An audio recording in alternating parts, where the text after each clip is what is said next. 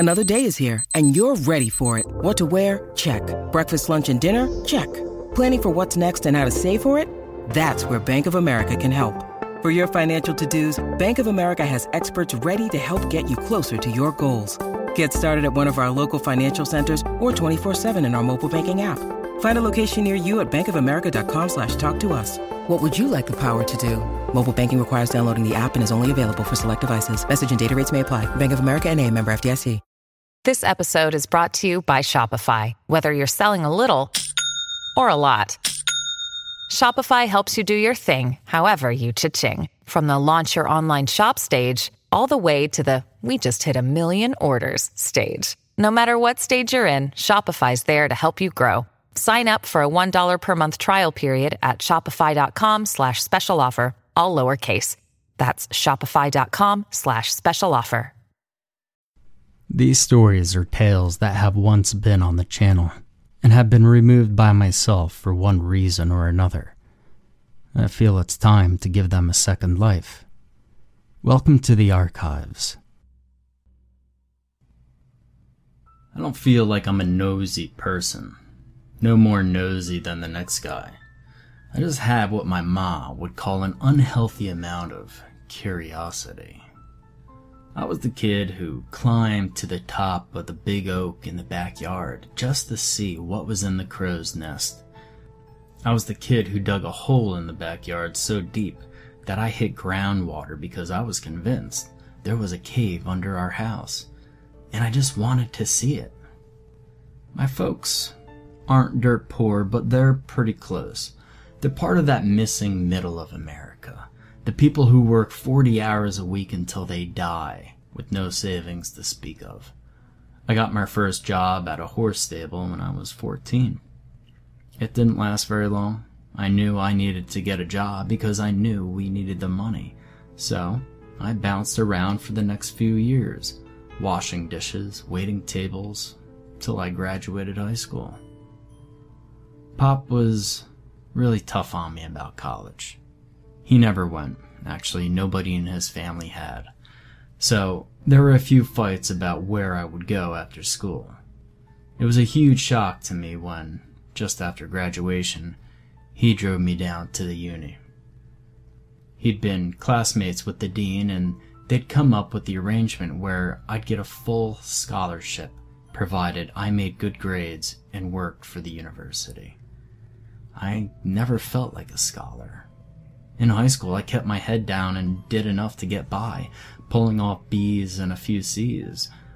I wasn't interested in learning, because learning wasn't interesting. Uni was different, though. I took mainly core classes, math, English, history, science, but they were fascinating. For one thing, nobody cared if I showed up or not. It was entirely up to me to succeed. So I did. In exchange for my education, I worked security and did some light maintenance duties. Maintenance was a no-brainer. I've always been handy, and most of the fix-it jobs were the type that could be solved with a liberal application of WD-40, or elbow grease, or both. Security, now, that was a different story. Security gave me superpowers. You see, the job itself was pretty easy. I got a uniform, a badge, a flashlight, and Ma gave me some keychain mace for my birthday. No, I didn't get a gun. They weren't allowed on campus anyway. I worked mostly nights and weekends and doubles during long holiday breaks. I was to walk around the full campus twice in a night, checking the labs, computer center, and library. The rest of my time was pretty much my own. There were two other guards, Jake and Al, but they worked different shifts from me. We had overlap nights on Wednesday nights where we'd get together for about an hour to discuss any major events or changes. There might have been some beer at those meetings, but I'm underage and you know what, you can't prove anything. Jake worked mostly day shift and Al worked swings and some overnights during the week. Jake was a younger guy, training to be on the local police force, so he took his job pretty seriously. On the other hand, I'm pretty sure Al mostly slept during his shifts. Al was 2 years older than Dirt, so he deserved his rest. Remember that bit I just said about superpowers? Yeah, my first night on the job, Al gave me a huge keychain with about 1,000 keys on it. It weighed nearly 5 pounds and was secured to my belt with a heavy-duty metal chain. "Don't lose that keychain, kid," Al said. "You got keys to the kingdom right there. Any door that don't open, you don't want to go in it." My work hobby, the thing that kept me awake on those long, cold winter break nights, was exploring. I made it a point every night to open some door that I've never opened before. I started in the news section where the library and computer center were, opening each room, each closet, making a map in my head of where everything was. Some nights, I might explore 2 or 3 rooms. Some nights I might not have time for anything more than an odd, out-of-the-way broom closet. The uni is actually a pretty large campus. For having a full student body of only 12 or 1,300, it was built as a Methodist college in 1896 and became state-owned in the 30s. There were 3 main sections. The old school housed the administration offices and a few unlucky classrooms, unlucky due to the lack of central heat and air, and the 3-story building had no elevators. The labs were a brutalist horror of poured concrete slabs and tiny windows, built back in the 70s when buildings that looked like Soviet radiators were in style. The new library was steadily losing its new, built in the late 90s boom, and made in that unique red brick and glass style like everything else during those years. When I think back to those early days, those days before, I think how stupid I was. How naive. I should have thought about winter. I should have thought about the solstice. By December of my sophomore year of college, I had cleared every room in the new library. I had opened every door, checked every closet, and had a good mental map of the whole building. It was ultimately pretty unimpressive. I found no buried treasure, no secret stash of missing computer supplies cached in a forgotten closet. I did find a small, sweaty stack of bad porno mags in a supply closet in the basement level. Wicked, wicked cowgirls. Well, who was I to judge? December is a slow time for the uni. After the mad rush of finals, the campus was suddenly deserted. The remaining few staff seemed lost. The building stood silent and dark in the thin winter breezes. We had a steady series of snowstorms, but none bad enough to close the campus. I made sure the sidewalks were clear and the entryways salted, and otherwise tried to stay indoors. Besides, I had the old school to explore. The main old building, Downing Hall, was a 4-story V-shaped building. It had no elevators, tiny stairwells, and was only exempted from ADA compliance due to its historical importance. It had no air conditioning, save for sporadic window mount units that were only permitted to be installed on the rear of the building, so as not to spoil the building's historic charm. The building's heat came from a massive ancient boiler in the basement. As far as I knew, Al was the only person who knew anything about the boiler, and he must have kept it in good shape because I never heard of any complaints about it. I spent the second week after finals week poking through the top floors of Downing Hall.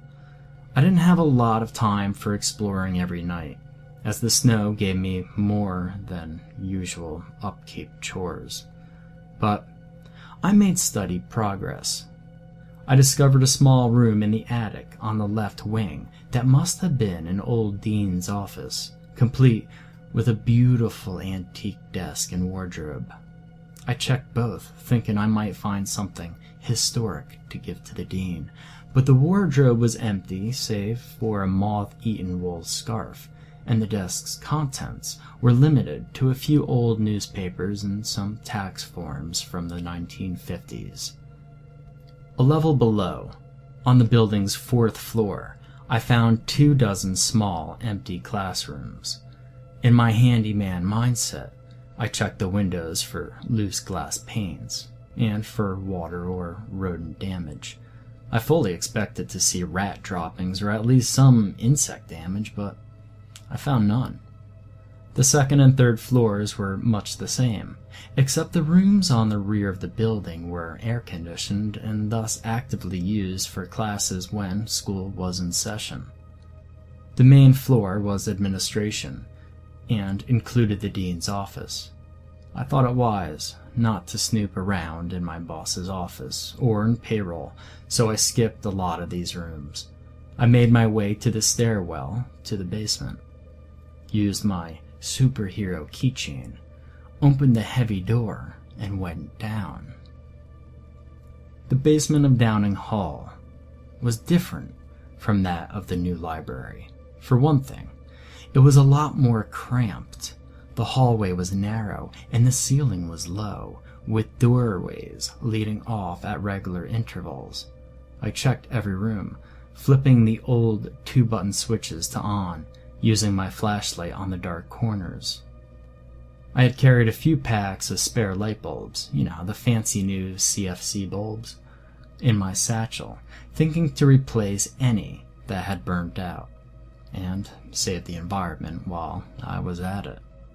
The little rooms mostly contained junk. Spare desks, filing cabinets full of 40 and 50-year-old papers, old holiday decorations, and so forth. It was lit by naked hanging bulbs. Now, I'm not an imaginative kind of guy. I guess I'm pretty smart. I'd made straight A's in my college courses. It never occurred to me to be scared. So, I didn't think, hey, I'm alone in a creepy old basement. This was my place, my job, my hobby, and it all seemed so normal. By the night of the 20th of December, I had made my way to the boiler room. The furnace was a massive monstrosity of iron and rivets, pipes and gauges. It was hellishly hot in that room and equally loud. It was, however, neat and very clean. Al kept it that way because he said, "A clean boiler lets you get more shut-eye." The furnace had been converted from coal to gas at some point, but the soot had stained the walls of the room, and the old coal chute still opened in one of the corners. I had no intention of giving the boiler room more than a glance. I'd been there dozens of times, and there was nothing to see, just a workbench and the furnace itself. When I noticed a small door to the back and left behind the furnace. That's weird, I thought to myself. I'd never seen that door before. But then again, I'd never stood in that particular spot beside the workbench, and I had never really looked. The door was smaller than a normal door, maybe 5 feet tall, painted in the same non-colored drab gray-brown of the walls, and was made of metal, just like the other doors in the basement. I went over to the door and touched the handle. I think the body knows something when things are wrong. Have you ever had that feeling like you're being watched? When you know you're totally alone and nobody can see you, but you feel eyes on you? Have you ever gone left instead of right because you had a feeling that you just shouldn't go to the right today? It didn't work that way for me. When I touched that doorknob, nothing felt any different. My head didn't hurt, my neck hairs didn't stand up, and I didn't hear an inner voice saying, "Don't do it." The doorknob turned, but the door wouldn't open. I looked more closely and saw a small keyhole. I checked my magic keychain and found 3 possible matches. Struck out on the first 2. And the third worked, of course. The hinges squealed like they hadn't been used in a long time. My handyman instincts noted it. WD-40, I mumbled. I hauled open the door and stepped through, into another small, cramped hallway. The light switch worked, and the single bulb blew with a crack. Damn it, my hackles did raise then. I flicked on my flashlight and quickly swapped out the old hallway bulb with a new one. I looked around and saw this hallway was narrow, straight, and ended a few yards away at another door. That door opened easily onto another stairway. What the hell? I said. Nobody had ever mentioned a sub-basement for this building. The hairs on the back of my neck were still standing out. I shook it off as nerves from the blown bulb and walked into the stairwell. It was a standard stairwell and looked pretty much the same as the others in the building. I walked to the bottom and met another door. I pushed through it to see another long, narrow hallway with doors leading off to either side at regular intervals. The first door to my left was unlocked and opened fairly easily onto a storage closet. There were stacks of late 60s era books, a few desks, and a decaying mop in its bucket. The door across from it was unlocked, but did not open so easily. I hauled the door open to find a larger room that looked to have been used as a classroom. There were desks, a blackboard, anatomical diagrams, and posters on the walls. Everything was covered in an inch of dust and appeared to have not been touched in a long time. Why would anyone put a classroom down here? I mumbled to myself. How would they even convince students to get down here in the first place?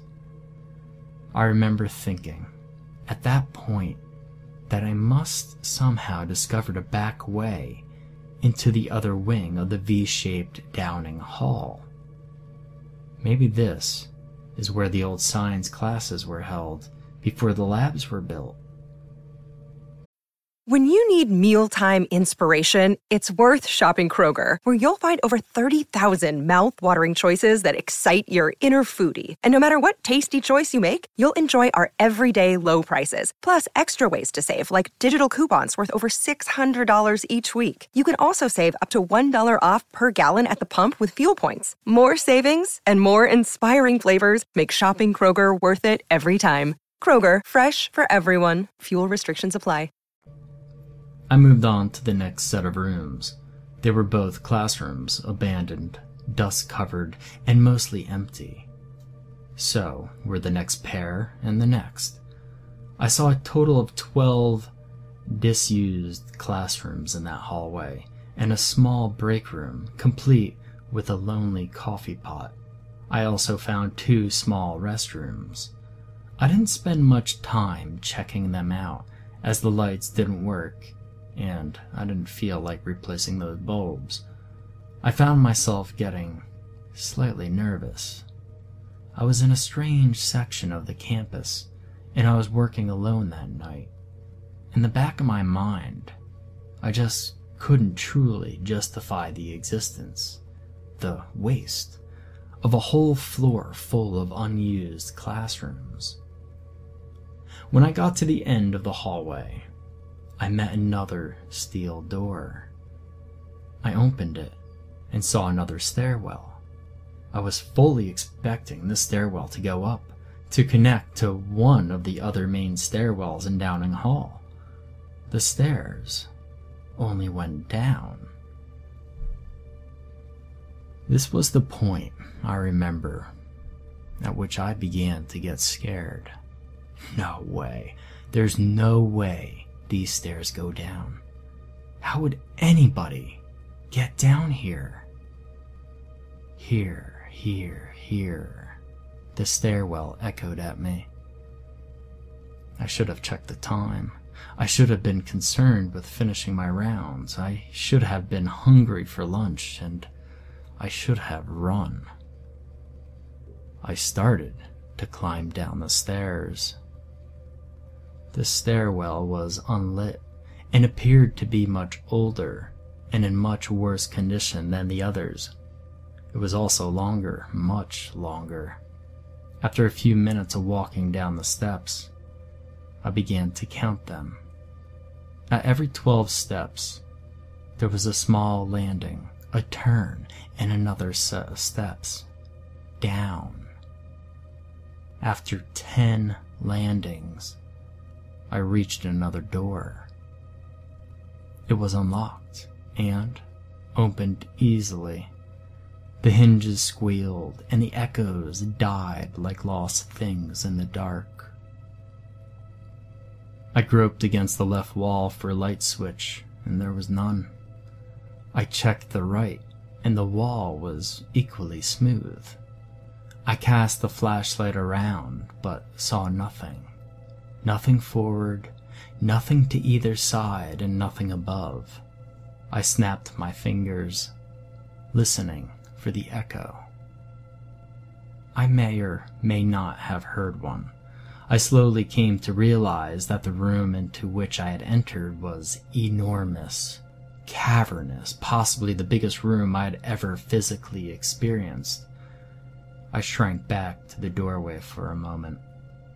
This room can't be here, I said to myself. I started to think about going back, but I also started to think about wanting to know what was in there. I took a step forward and another, until I was walking steadily into the room. I kept a steady pace, counting my steps. I looked over my shoulder every few yards, using the light from the open doorway to orient myself. I walked slowly for 100 yards, 200 yards, until I saw a dim glow ahead. The glow got faintly brighter and larger as I walked toward it. Another 100 yards, and another, and 3 more passed until I could make out a small dim light bulb near a door. That door was of a different type entirely. It was huge, 14 feet tall at least, and half again as wide. The surface was black metal, studded with rivets and bolts, mounted on huge hinges. Across the face of the door, graved into the metal, were words in some strange Lupin script that I could not recognize. Every surface was carved with that script, or with strange diagrams made of splayed, circle-ended lines. In the center of the door was a large spoked wheel lock, and in the center of the lock was a tiny keyhole. Above the keyhole was a sigil, enclosed in 3 circles. I looked behind me and could not see the light from the stairwell. In fact, I couldn't see anything at all. I held the superhero keychain to the dim light and flipped through the keys. Of course, there was one small, battered key that looked as if it might fit. I inserted it into the lock and turned it. I heard a click and a thud, and a sound from within the door like pouring pebbles or dry teeth. I pulled the key from the lock and grasped the spokes of the wheel lock. My heart was racing, and sweat was dribbling into my eyes. I turned the spokes to the left, counterclockwise. wider shins. Some buried memory in my head said, and kept turning, until the wheel stopped.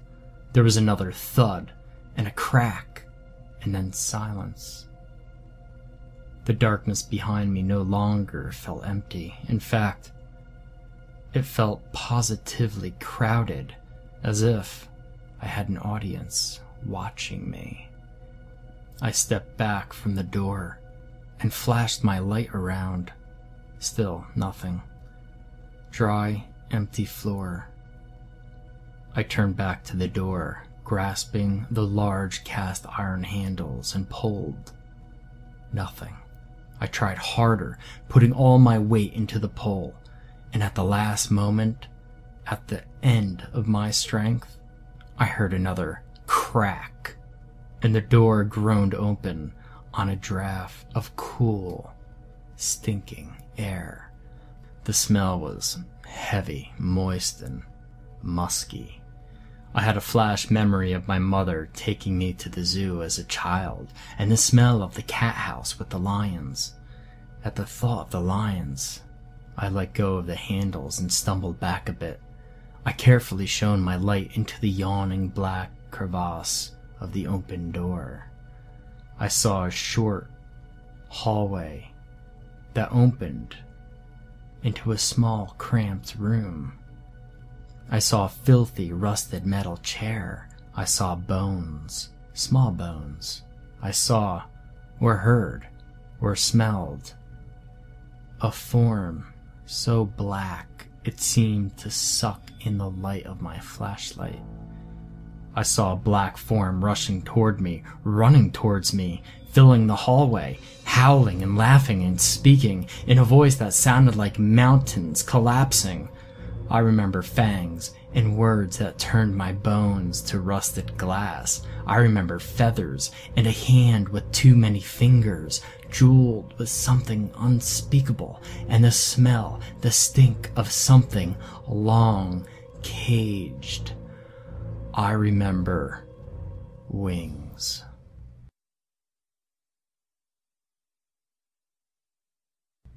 I don't know how long I wandered in the dark, alone under hundreds of feet of rock.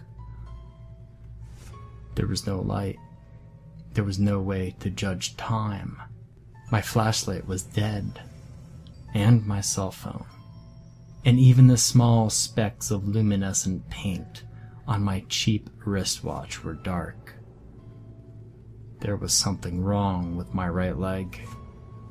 It hurt, but I couldn't see enough to find out why. I kept hearing my audience there in that cavernous room. I screamed at them. I felt one of them touch my face, and I threw my flashlight at it. The flashlight bounced and rattled and became still, somewhere that I was not. Something laughed. Later. I raved and screamed, but didn't throw anything else. I found the doorway after hours or days of crawling. There were no lights in the stairwell. After years of climbing, I crawled into that first forgotten hallway. I sliced my fingers on the crushed remains of the light bulbs I had packed in my satchel. I crawled down the hallway and reached the next stairwell. I hauled myself up them and finally out into the boiler room. When I staggered out of Downing Hall, 2 full days after going in, it was into dim winter daylight and a full police presence. 5 people had been found dead on and around the campus. All had been brutally, no, savagely murdered, bodies splayed open, viscera missing. The teeth marks suggested a wild animal, but the murder scenes and body positioning also displayed a certain intelligence to them. There was also the writing, carved into the flesh when it was not yet dead meat. The cops wouldn't talk about the writing. The cops wouldn't talk to me either. Not afterwards. When they first saw me stumble out into the daylight covered in blood, they assumed I was the perpetrator.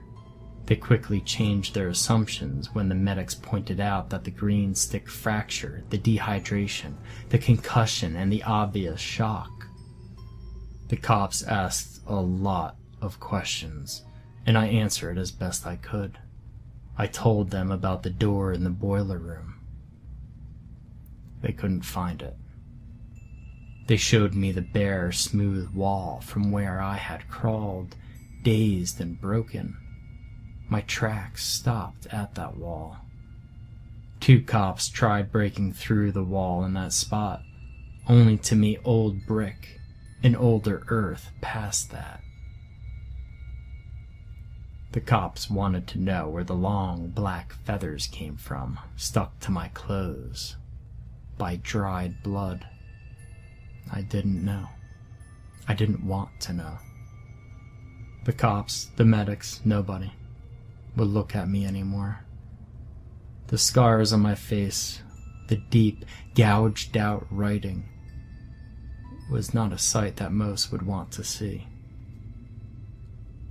I was marked. Whatever I had let out, whatever had killed and eaten 5 people, and a week later 6 more, had marked me as a friend.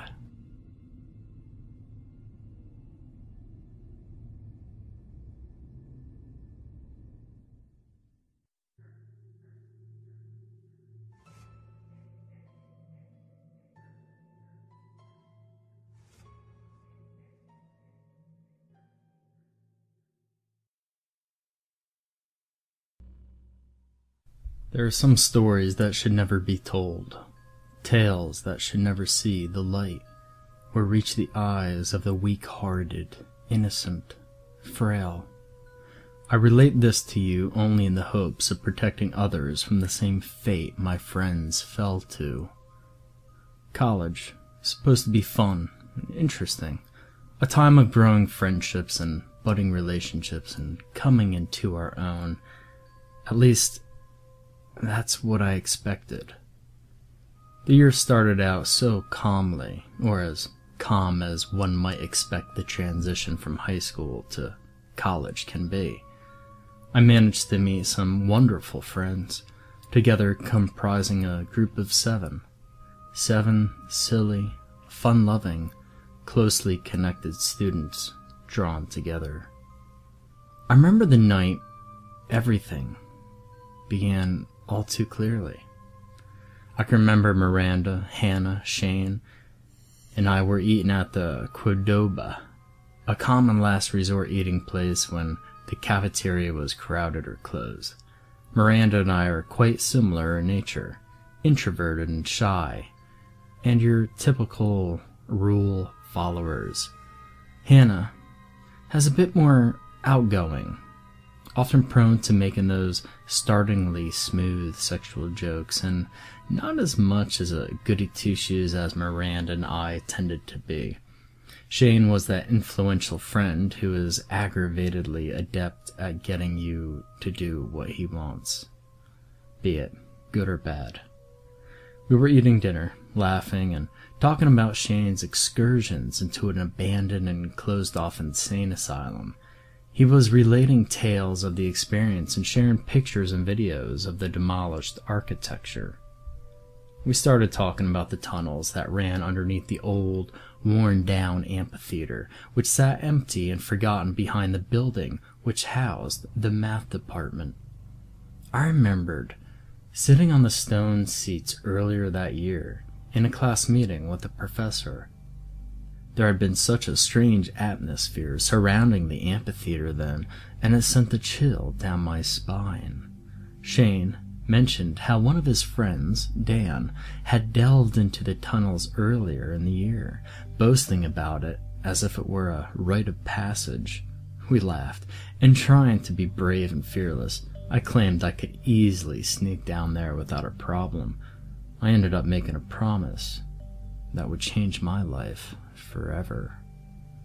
It was late one spring night, and I was spending the evening in Shane's dorm room alongside Sean and Megan and Alexis. Sean was the loyal brother bear of the group, one of the most supportive guys you'd ever meet. Megan was incredibly smart, a hard worker, and with a soul too pure for this world. Alexis was silly and classy, with a laugh that always managed to bring up the rest of the group to stitches. Somehow, the conversation circled around to the tunnels once more. Shane told everyone else about Dan, and once again I was confronted with the challenge to break into them. Had I known what I know now, I never would have agreed. I never would have laughed and pretended that I didn't have misgivings. "It'd be fun," Shane said, adopting that smile that always managed to convince us. "Yeah, I think it'd be pretty cool," I quickly added.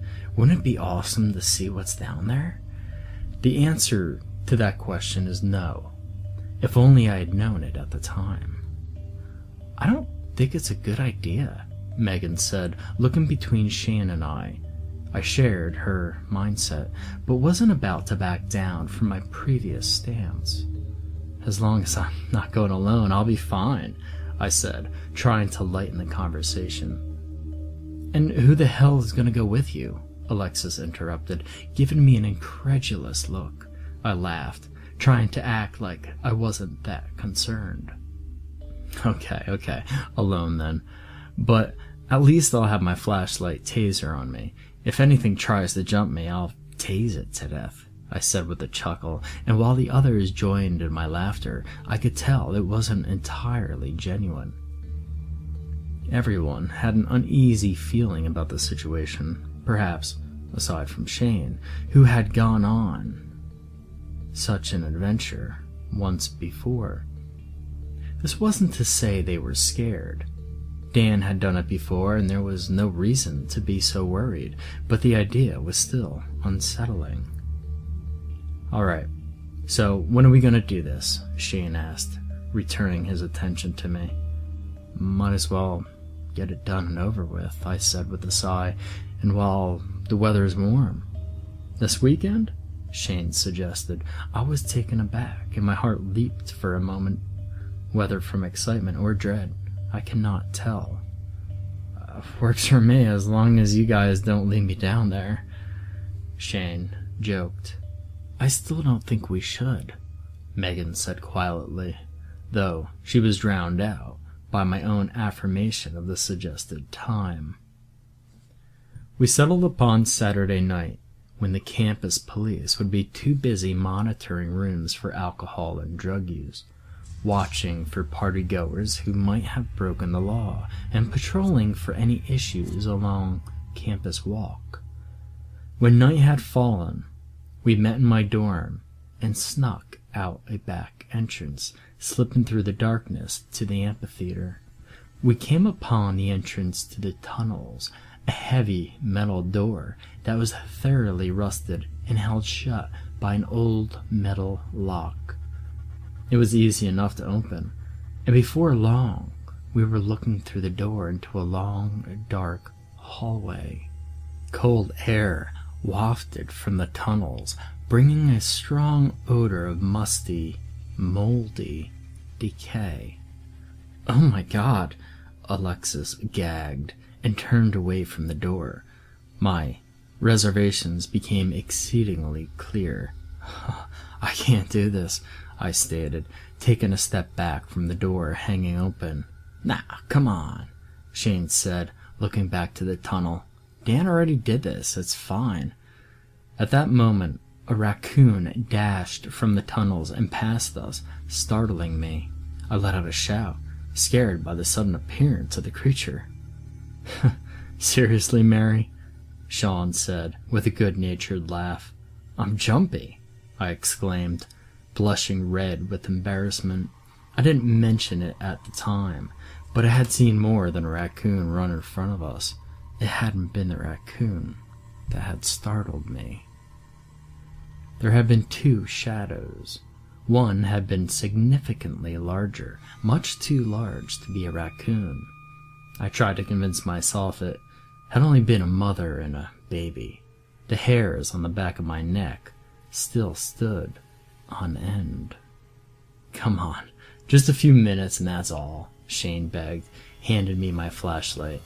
I clasped it in my hands, trying not to show how shaky they were. "All right. We'll be waiting for you out here," Miranda said, giving me a hug. I swallowed hard and nodded, afraid my voice would crack in fear if I tried to respond. I took a step toward the door, then another. My heart beat faster in my chest. The air was pungent. The batteries of my flashlight were low, and the resulting light was dangerously dim. Have you ever seen a horror movie and cringed at the stupidity of the main characters?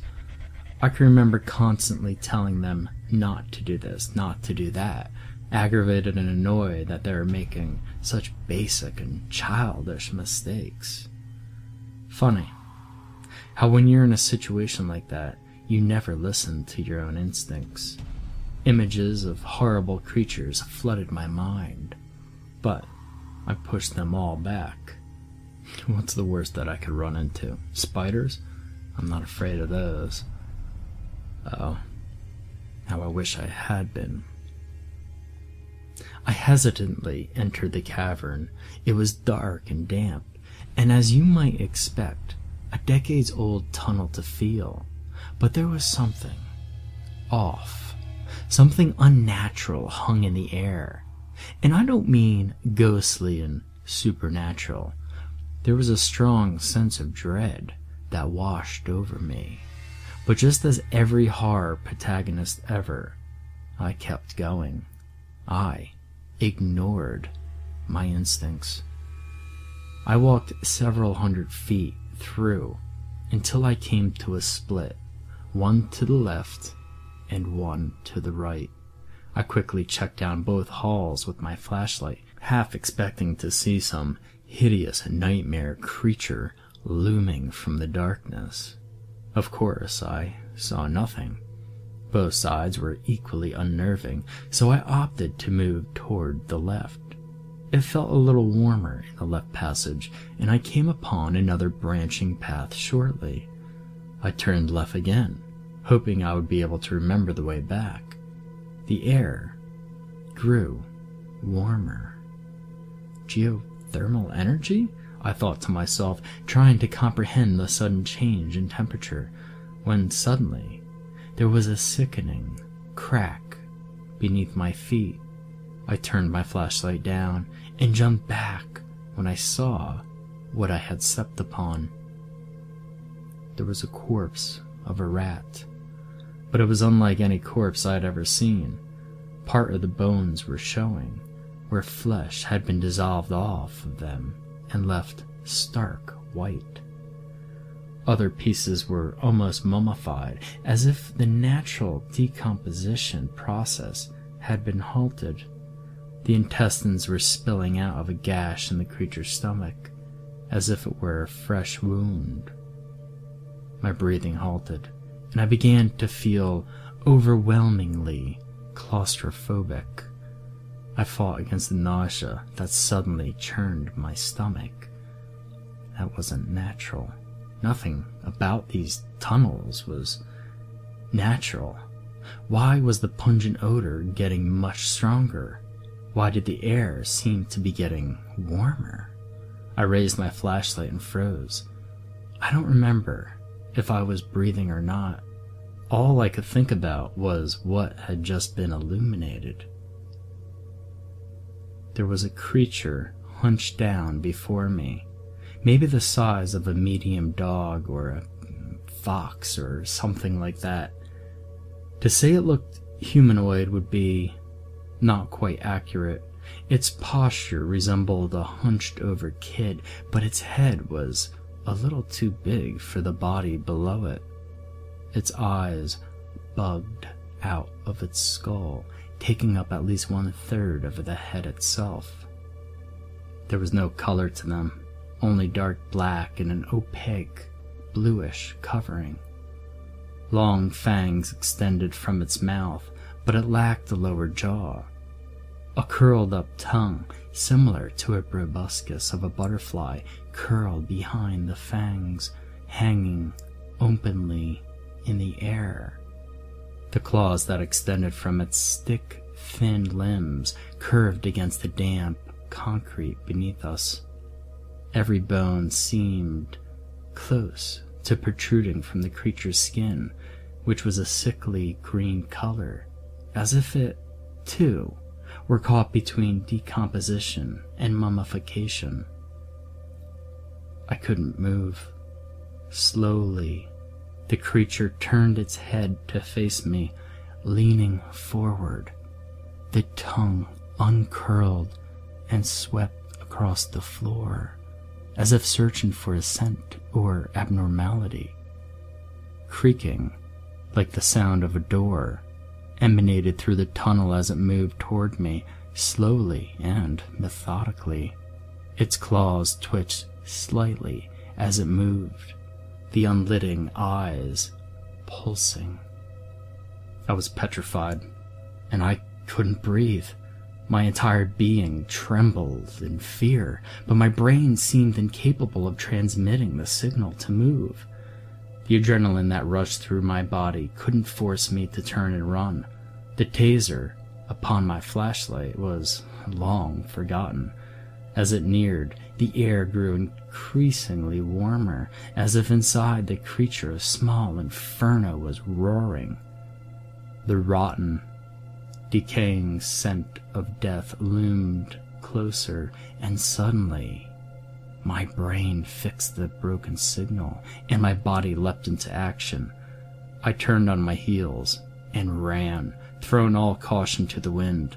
A screech echoed behind me, unearthly and ungodly, dying away into sounds eerily similar to the popping and cracking of a fire. I turned a corner, hearing the sound of something splattering against the wall beside me. There was a hissing noise, like gas being released from a tire, and my feet moved even faster. I turned a corner and saw the faint moonlight of the doorway, so much further than I had hoped. I dashed for the exit, calling out to Miranda, to Sean, to whoever was waiting for me outside. My brain didn't comprehend the fact that by running toward the exit, I was luring the creature to the people I cared about most. It didn't occur to me that the tunnels had been locked up for a reason other than trespassing college students. It had been bolted behind great iron doors to keep whatever that thing was locked away. And I released it. "Run!" was the only thing I remember shouting. I recall the confusion on their faces as they shone their flashlights through the tunnels, the recognition as they saw me, and the dread as they laid eyes upon the nightmare behind me. They scattered, though I didn't see Megan, Hannah, or Alexis. I only fleetingly considered that they had left early. I glanced behind me, as foolish people always do, to see if it was still chasing me. The creature had paused, clicking and creaking at the doorway. I slowed, wondering if it couldn't cross the threshold. Then I saw the others. There was more than one. A whole colony of those things hiding away beneath our very school, unearthed by nobody other than me. Sean, Miranda, and Shane found me, pulling on my arms and yelling at me to move, to get out of there. But I was petrified again, with all those giant black orbs trained on me. I was pulled back slowly toward my dorm when something crunched beneath my feet. I looked down. Megan's glasses. No. I began to cry, feverish nonsense spilling from my lips. Miranda froze, staring down at the abandoned frames and broken lenses. No word could be spoken by anyone. Only Sean's pushing moved us from our paralysis, and by then the creatures had begun to spill out into the surrounding area. They paced a decent distance from us, back and forth like panthers about to lunge. Their movements jarred and shuddered, perhaps due to the sickening disproportion of their limbs. The hind legs were severely shortened, and the arms, including the claws at the end, were at least twice their size. We ran as fast as we possibly could, but we couldn't beat them. I used to roll my eyes at the hero who sacrificed themselves for the rest of the group, who, in a situation like that, would know they all couldn't escape. How could they discern the danger so quickly and definitively? And who would be crazy enough to sacrifice themselves and embrace death? How foolish I was. Sean fought them off. He knew we all wouldn't be able to make it, yet Sean, loyal, protective Sean, turned toward the creatures and charged. I think I called his name. I can't remember. I was a coward. I didn't go back for him. I tried to make myself feel better by reasoning that his sacrifice was to give us more time to escape, that his death wasn't in vain. They swarmed him. I could tell that much from the sounds that assaulted my ears. I ran, stumbling over everything I came across in my fervor. Then, I almost tripped over something that made me stop dead in my tracks. There was a body, unrecognizable, half bone and half mummified flesh, surrounded by a pool of dark red liquid. An overwhelming stench lingered in the air, and I gagged.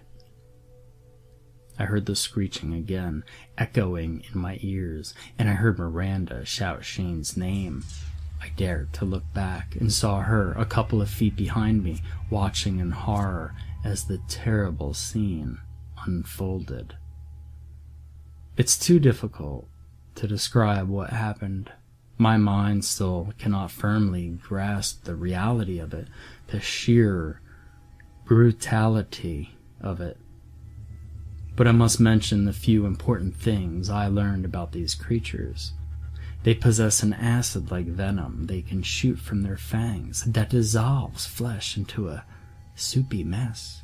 Their tongues serve as straws to suck up the liquid left behind by the venom, and their body, with the heat it emanates, is used to keep untouched the flesh undissolved and free of decay. Sheer panic overwhelmed me. I grabbed Miranda's arm and dragged her along behind me. My dorm wasn't that far from the amphitheater, but it felt like miles. Clicking and creaking and howling and screeching echoed around us, though not as unanimous as before, as if several of them had fallen back. Their cries chased after us. We didn't stop until we had taken refuge behind the doors to my dorm. Miranda collapsed to the ground, breaking down into sobs and incomprehensible cries. I peered through the window of the door, attempting to catch my breath and fighting back the weariness that accompanied the fading adrenaline. They had stopped a couple feet back from the lights that illuminated the entryway, moving forward only to leap back with loud screams. Their eyes shrank noticeably when they came in contact with the harsh light, and the creatures began shaking their heads violently. I kept watching until, with shrill shrieks, they gave up and faded away into the darkness. Their shuddering bodies melted into blackness. Someone discovered the bodies the next day. There was a fair amount of noise and concern created by the incident, but I avoided the scene as best I could.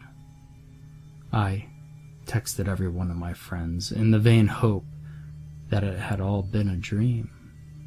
No answers.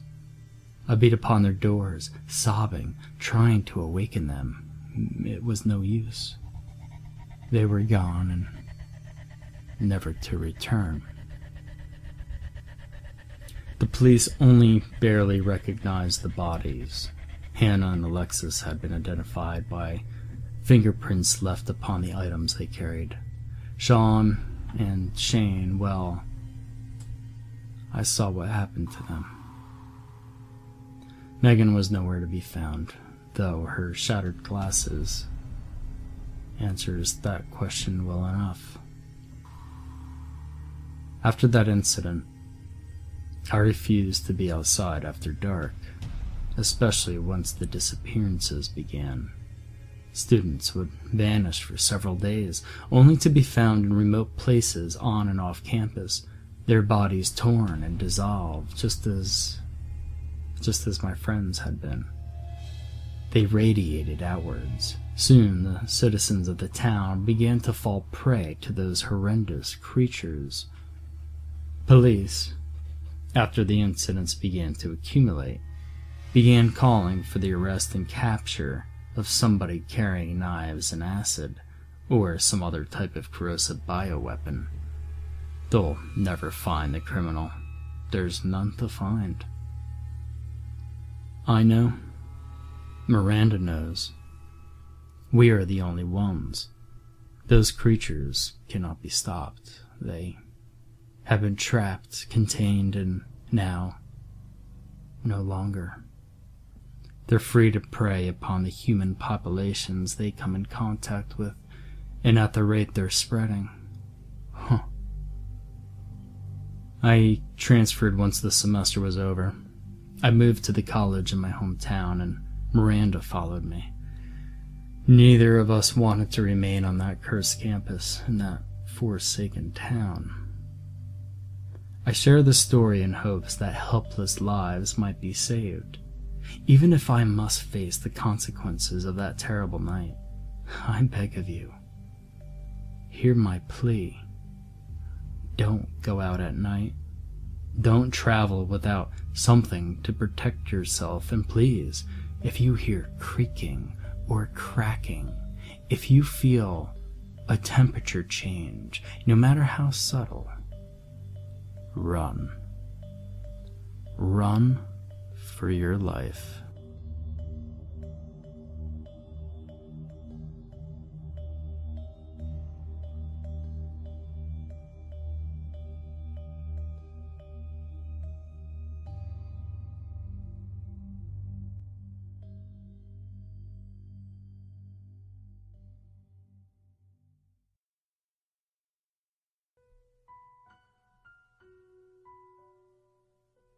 The autumn leaves were orange and red, and danced in the cool breeze as the sun quickly disappeared under cloud cover.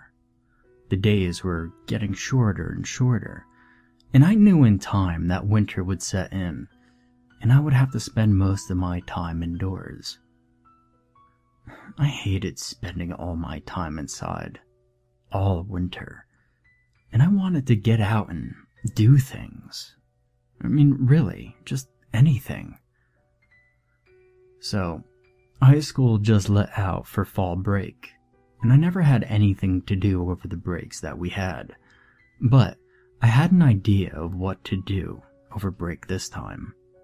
I decided that I was going to go to this abandoned shack that I had come across while hiking in the woods one day.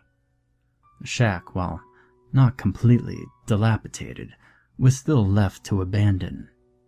It was surrounded by bushes and trees, and all sort of ivy crawled up the outside walls.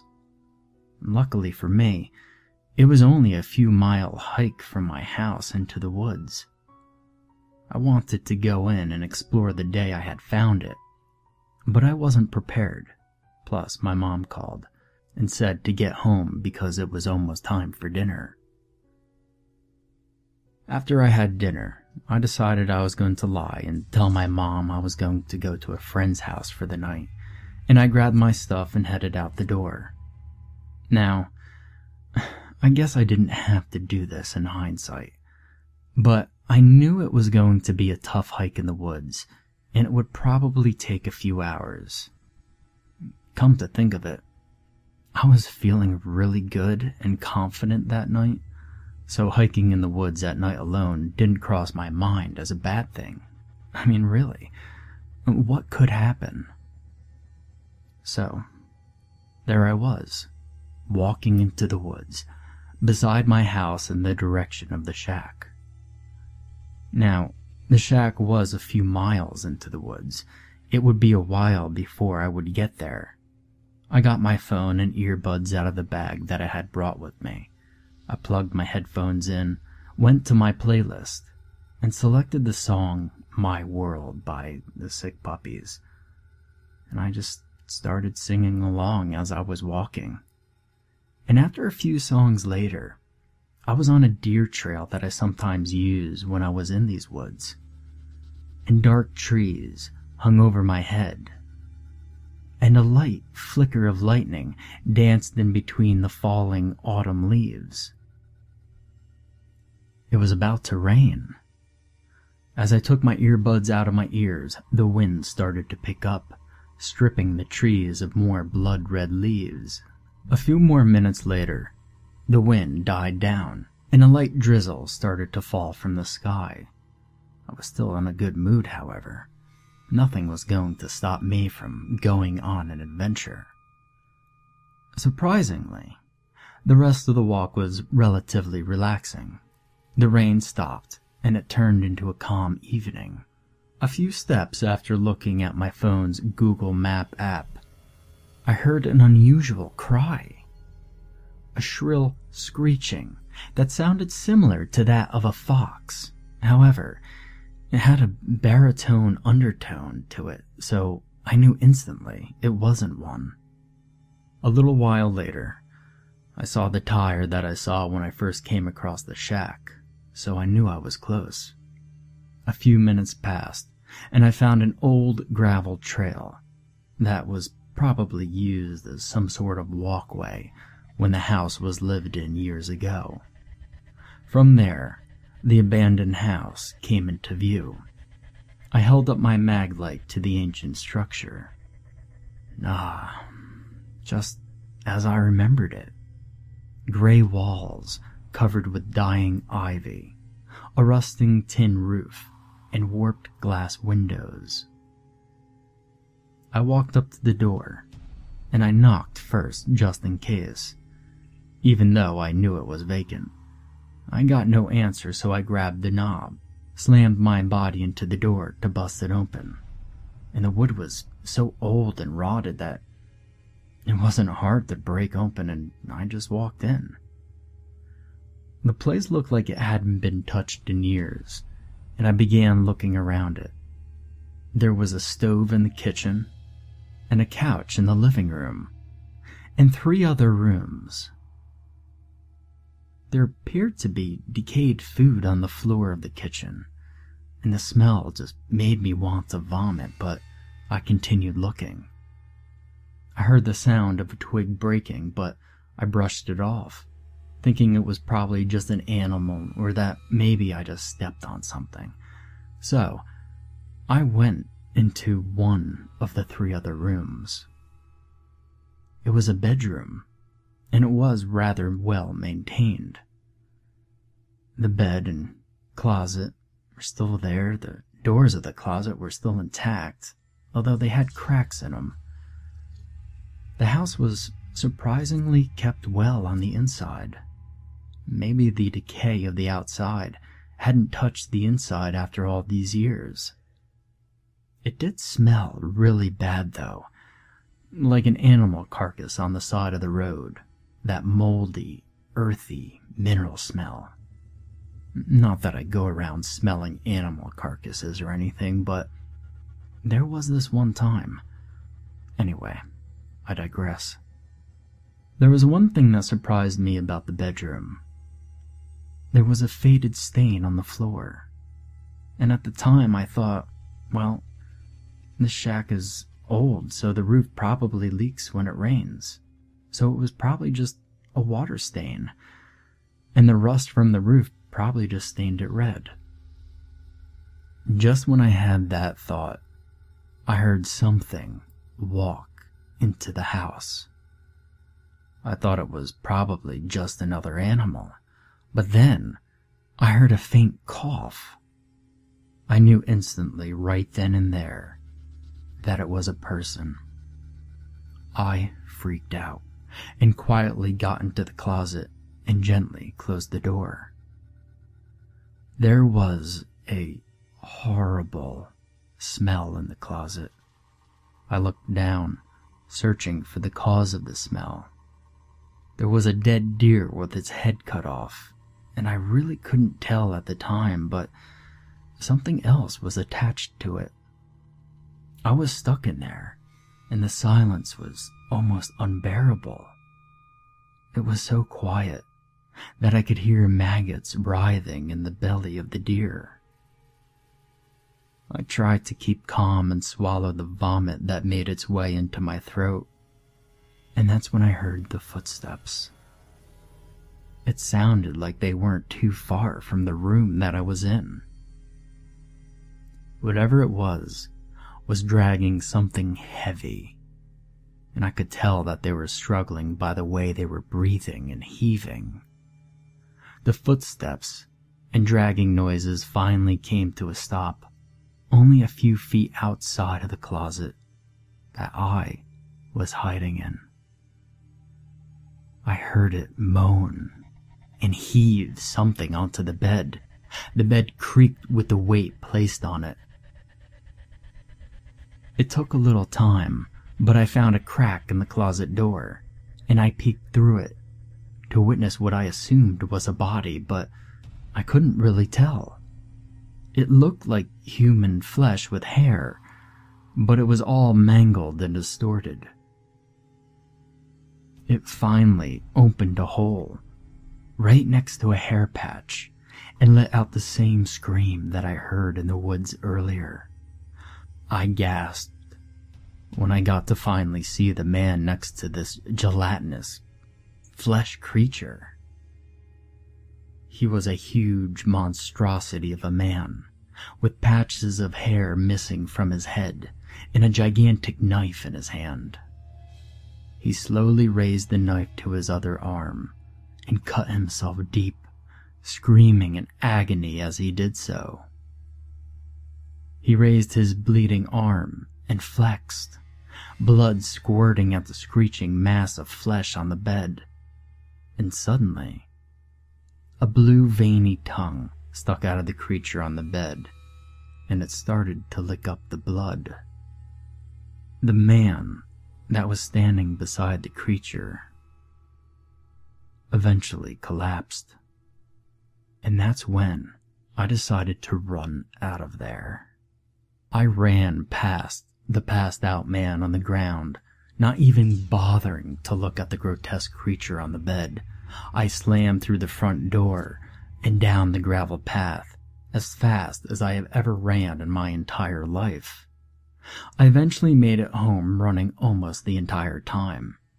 I had marks and scratches on my face and hands where twigs and bushes hit me on the run back. And out of breath, I opened the back door to my house. And to my surprise, the police were sitting in the kitchen, talking with my mother. Apparently, my mom called my friend's house after trying to get a hold of me on my cell phone.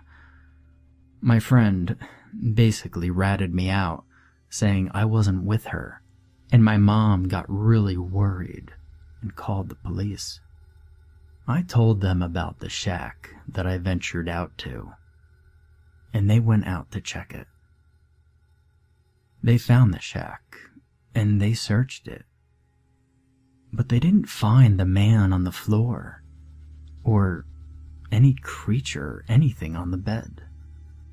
They did find, however, a large amount of blood on the bed, and a decaying deer corpse with a human head attached to it in the closet. They spent weeks at that shack in the woods behind my house, recovering 15 bodies altogether. They were everywhere in the rooms I didn't go into. They were in the walls. They were even under the floorboards. But all those bodies didn't scare me one bit. And perhaps I'm a bit of a psychopath for not being scared. Or perhaps I'm scared of that flesh monster and its blood bag, still roaming the woods behind my house.